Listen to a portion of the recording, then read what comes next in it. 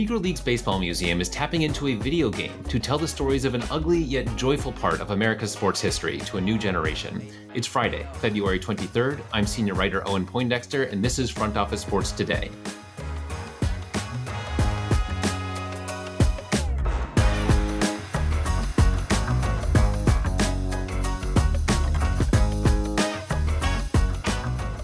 We have a fantastic interview coming up with Bob Kendrick of the Negro Leagues Baseball Museum. First, let's hit some news.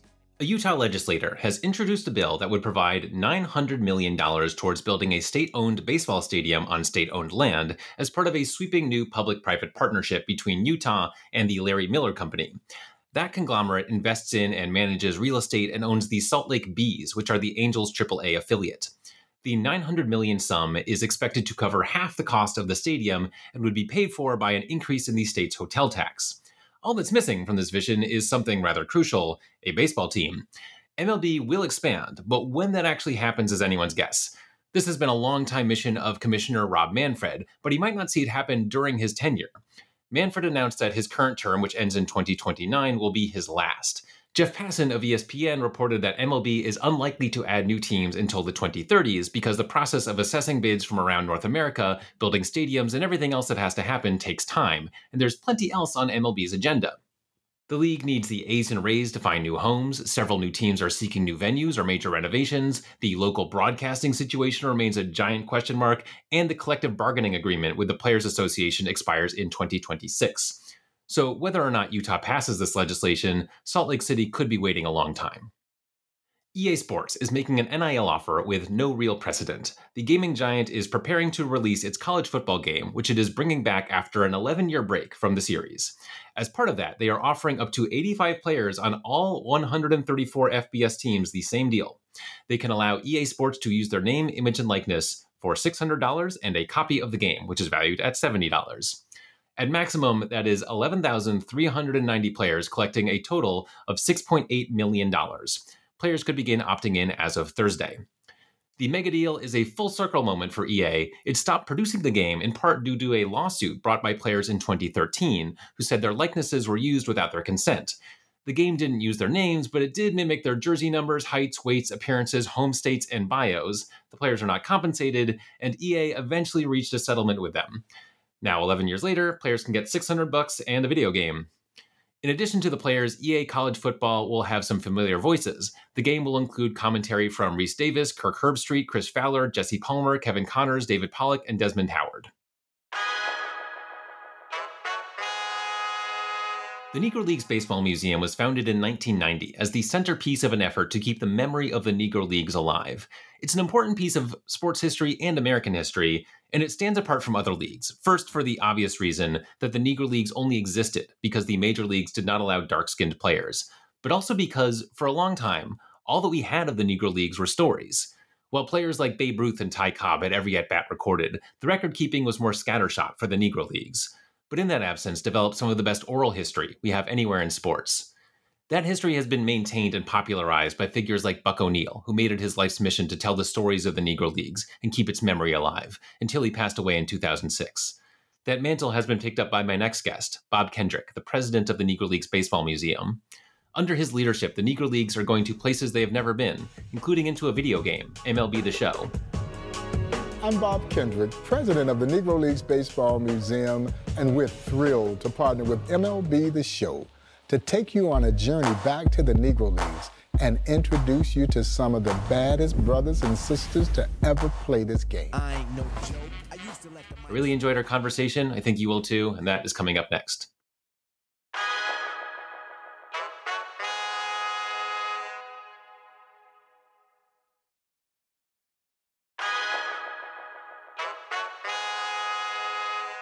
All right, very excited to be joined now by Bob Kendrick, president of the Negro Leagues Baseball Museum. Welcome, Bob. Thanks so much for having me on the show. It's an absolute pleasure and an honor. Yeah, well, honor's all mine. So last year, MLB The Show introduced a way to play Negro Leagues characters through its storyline series. That will continue with new players added this year. You serve as the narrator for that series. Tell me about that collaboration and the value you see in it around the overall project of educating people about the Negro Leagues. Well, first and foremost, who knew that a video game partnership would be I think, one of the most meaningful, significant things this museum has ever done, because what it has achieved is it has opened the Negro Leagues up to millions of young people and young adults who, honestly, I'm not sure if they would have ever thought about the Negro Leagues until we brought it to them in a mode and medium in which they were accustomed to engaging with. Now, there had been a number of people who would hit me on social media from time to time and would query, when is the Negro Leagues going to be in a video game? And this was something that I'd always dreamed could maybe one day happen. But honestly, I wasn't sure that would happen until the folks over at San Diego Studios reached out to me, I guess now about 3 years ago, with the possibility. They wanted to temper and manage my expectations about whether or not this was going to happen, but about the possibilities that maybe we could include the Negro Leagues in the video game MLB The Show.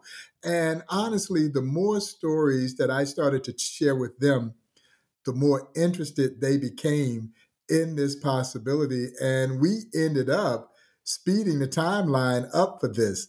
The game was supposed to be released for the first time this year, and they moved it up to 23 because they were so thrilled about the content that we had created. You know, we had a full-fledged production crew come out to Kansas City. They turned the camera on and turned me loose and just asked me to tell stories about these players, and that's exactly what we did. And the response has been overwhelmingly positive by the gaming community, man. I couldn't be more prouder of what we've done. And of course, we have a 5-year partnership with Sony PlayStation to include the Negro Leagues. And this has been literally game changing for the Negro Leagues Baseball Museum. Yeah, and talk to me about that game-changing part, because it's an interesting entry point, right? I mean, one that you might not have imagined, 5, 10 years ago. Uh, and it doesn't necessarily capture the full history, but it's hard to bring people into that full history, the full context of everything going on through any medium, video game included. So yeah, how do you see this entry point that people now have? Maybe they like the video game and they discover this new mode, they want to try it out. However they get there, what do you do once you have all these people who are interested in these stories? Well, we're seeing really an almost immediate impact on virtually every facet of museum operations. So, yes, this is a partnership between the museum and Sony PlayStation to do the game. There's some royalty considerations. There's a charitable component that goes along with the customized game. And so it's going to generate revenue for the museum in that capacity.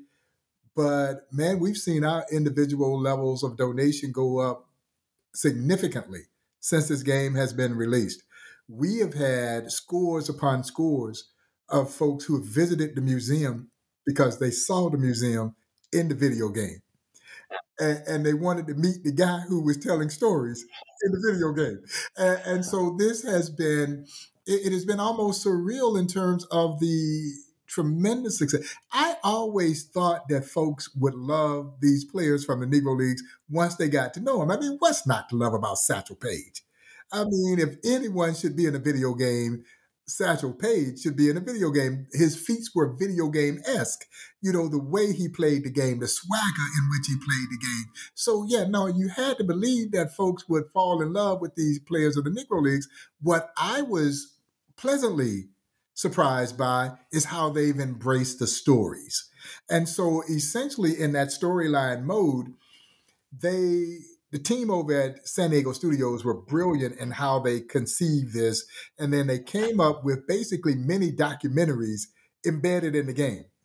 You put a fabulous soundtrack to it, and now all of a sudden you're capturing the imagination of these young people. So it's not overwhelming in terms of being so lengthy that they tune out of it. It's just enough that seemingly whets their appetite. And now what I'm finding is the gamers want more. They want more stories. And we got more stories for them. So it's just been amazingly well received. And again, what it is indicative of is the fact that I think for a museum in general, particularly a history museum, and maybe even more so for a cultural institution like the Negro Leagues Baseball Museum, you have to establish and create relevancy. It can't just be history for history's sake. Our kids are too savvy for that. They're quick to say that was then, this is now. And so I have to go to them. I can't wait for them to come to me. I've got to go to them. And like I said, I have to go to them in the modes and mediums in which they're accustomed to engaging with. And that video game platform, which clearly was larger than I ever even conceived. I think I was a little naive when it came to just how large that platform really is. And so I've learned a lot myself. And the funniest thing throughout this entire endeavor was them trying to teach me how to play the game. And that didn't go over too well. The controller has too many buttons. The hand-finger dexterity that these young people have is amazing. Yeah, I'm with you on the too many buttons thing. I mean, I can do like 4. That's about what my brain's up for. Era. So, yeah. Yeah, I mean, the Negro Leagues have such an interesting place in baseball history because it's, everything's stats these days. And I'm fine with that. You can get so much information. It's kind of fun to dive into. And of course, the Negro Leagues stats were added to the MLB history ledger officially a few years ago. But, it's not all those records were super well kept at the time. Anyway, so much of it is in those stories. And so many of those stories are more unique. It's not just like, this guy went to college, he got drafted, he's on the team now. Or, this guy, he's great in high school and he went to Driveline, now he's a baseball player. With Negro Leagues, there's a lot more. You've got these individual stories of perseverance and of people making it work. And, they weren't always getting paid all that well. And so they had to, they might have had a job on the side. You get these life stories that are that feel more human than just like, okay, this guy hit 40 homers, he hits 260. Okay, great. He's in the lineup. So, and the incredible feats and the incredible feats that sometimes seems almost mythical, because again, we like the quantitative nature of statistics, but so much of the Negro Leagues has been passed down from generation to generation by the players. The oral history aspect of it is what has driven, and I don't want these stories to ever die. No. I tell people all the time, Owen, for Major League Baseball, Babe Ruth was Paul Bunyan. For Negro Leagues Baseball, Josh Gibson is our John Henry. And that's okay. We want him to be larger than life. We want you to think about the majestic home runs that this man was hitting, where they didn't look at sections of the ballpark, they looked at landmarks. They said, you see that tree over there? Josh hit one over there. You see that barn over there? Josh hit one over there. I don't want those stories to die. Yeah, I'm excited about the stats, and we know baseball is this beautiful game of comparisons and statistics, but you can never reduce the Negro Leagues to just stats. You're right. It's that human nature of these athletes' ability to rise above the social adversity that they were confronted with to play the game that they love. And so whether it's the speed of Cool Papa Bell, the power of Josh Gibson, the flamboyancy and speed of Satchel Paige's pitches, the kids are loving it. When I get to the museum and there are people saying, oh, my son is going to his ball game and he's naming his pitches the way Satchel named his pitches. He had the long time, the short time, the jump ball, the trouble ball, the radio ball, the wobbly ball, the dipsy-do. That's when you know that you've done this right.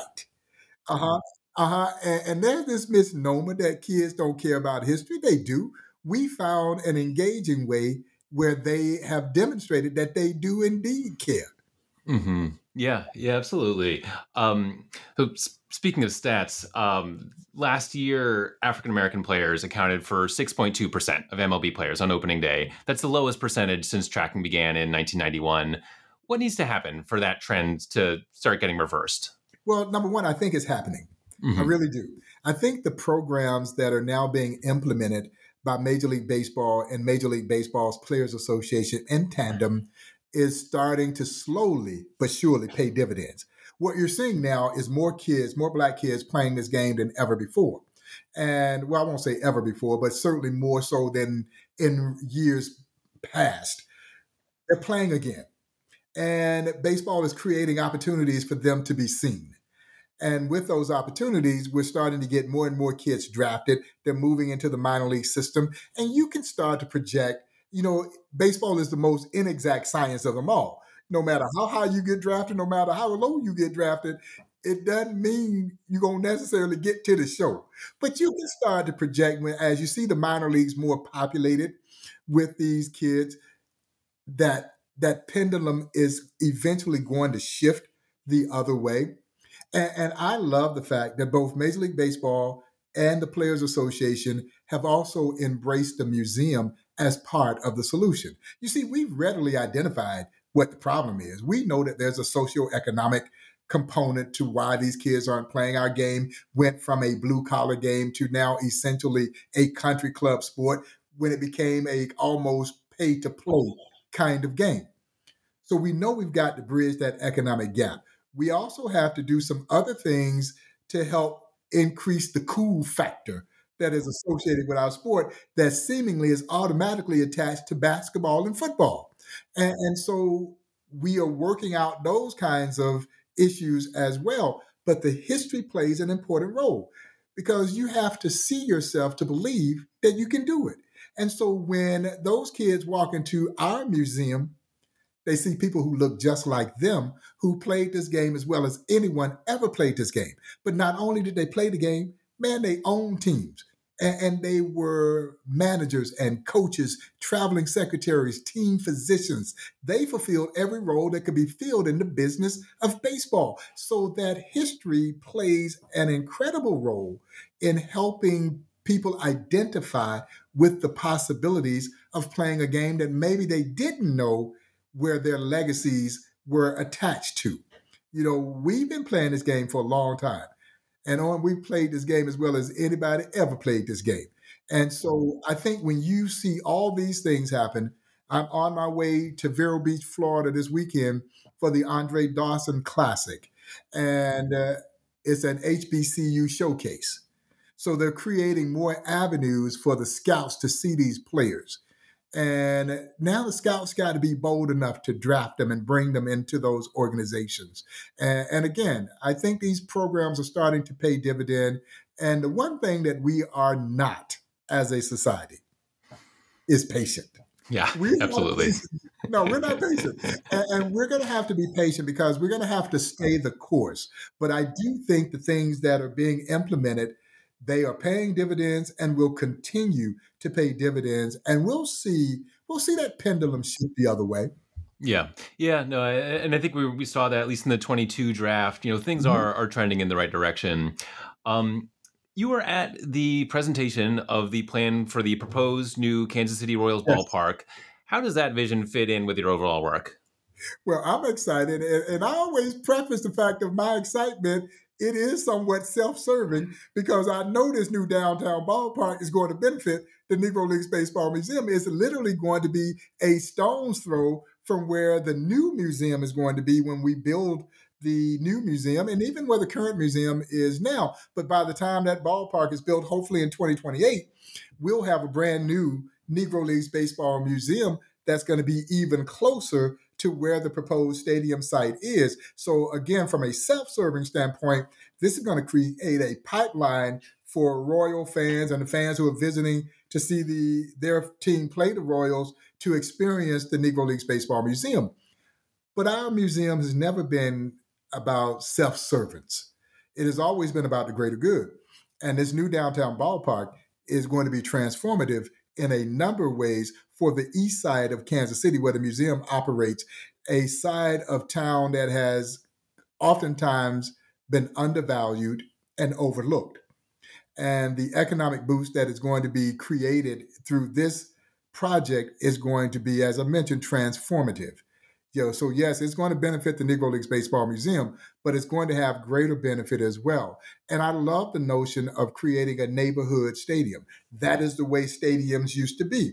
Of course, with this neighborhood stadium, there will be a complete economic development component that goes with it that will create jobs, shops, restaurants. These things are going to be great. And so, sometimes people are reluctant to change. They shouldn't be.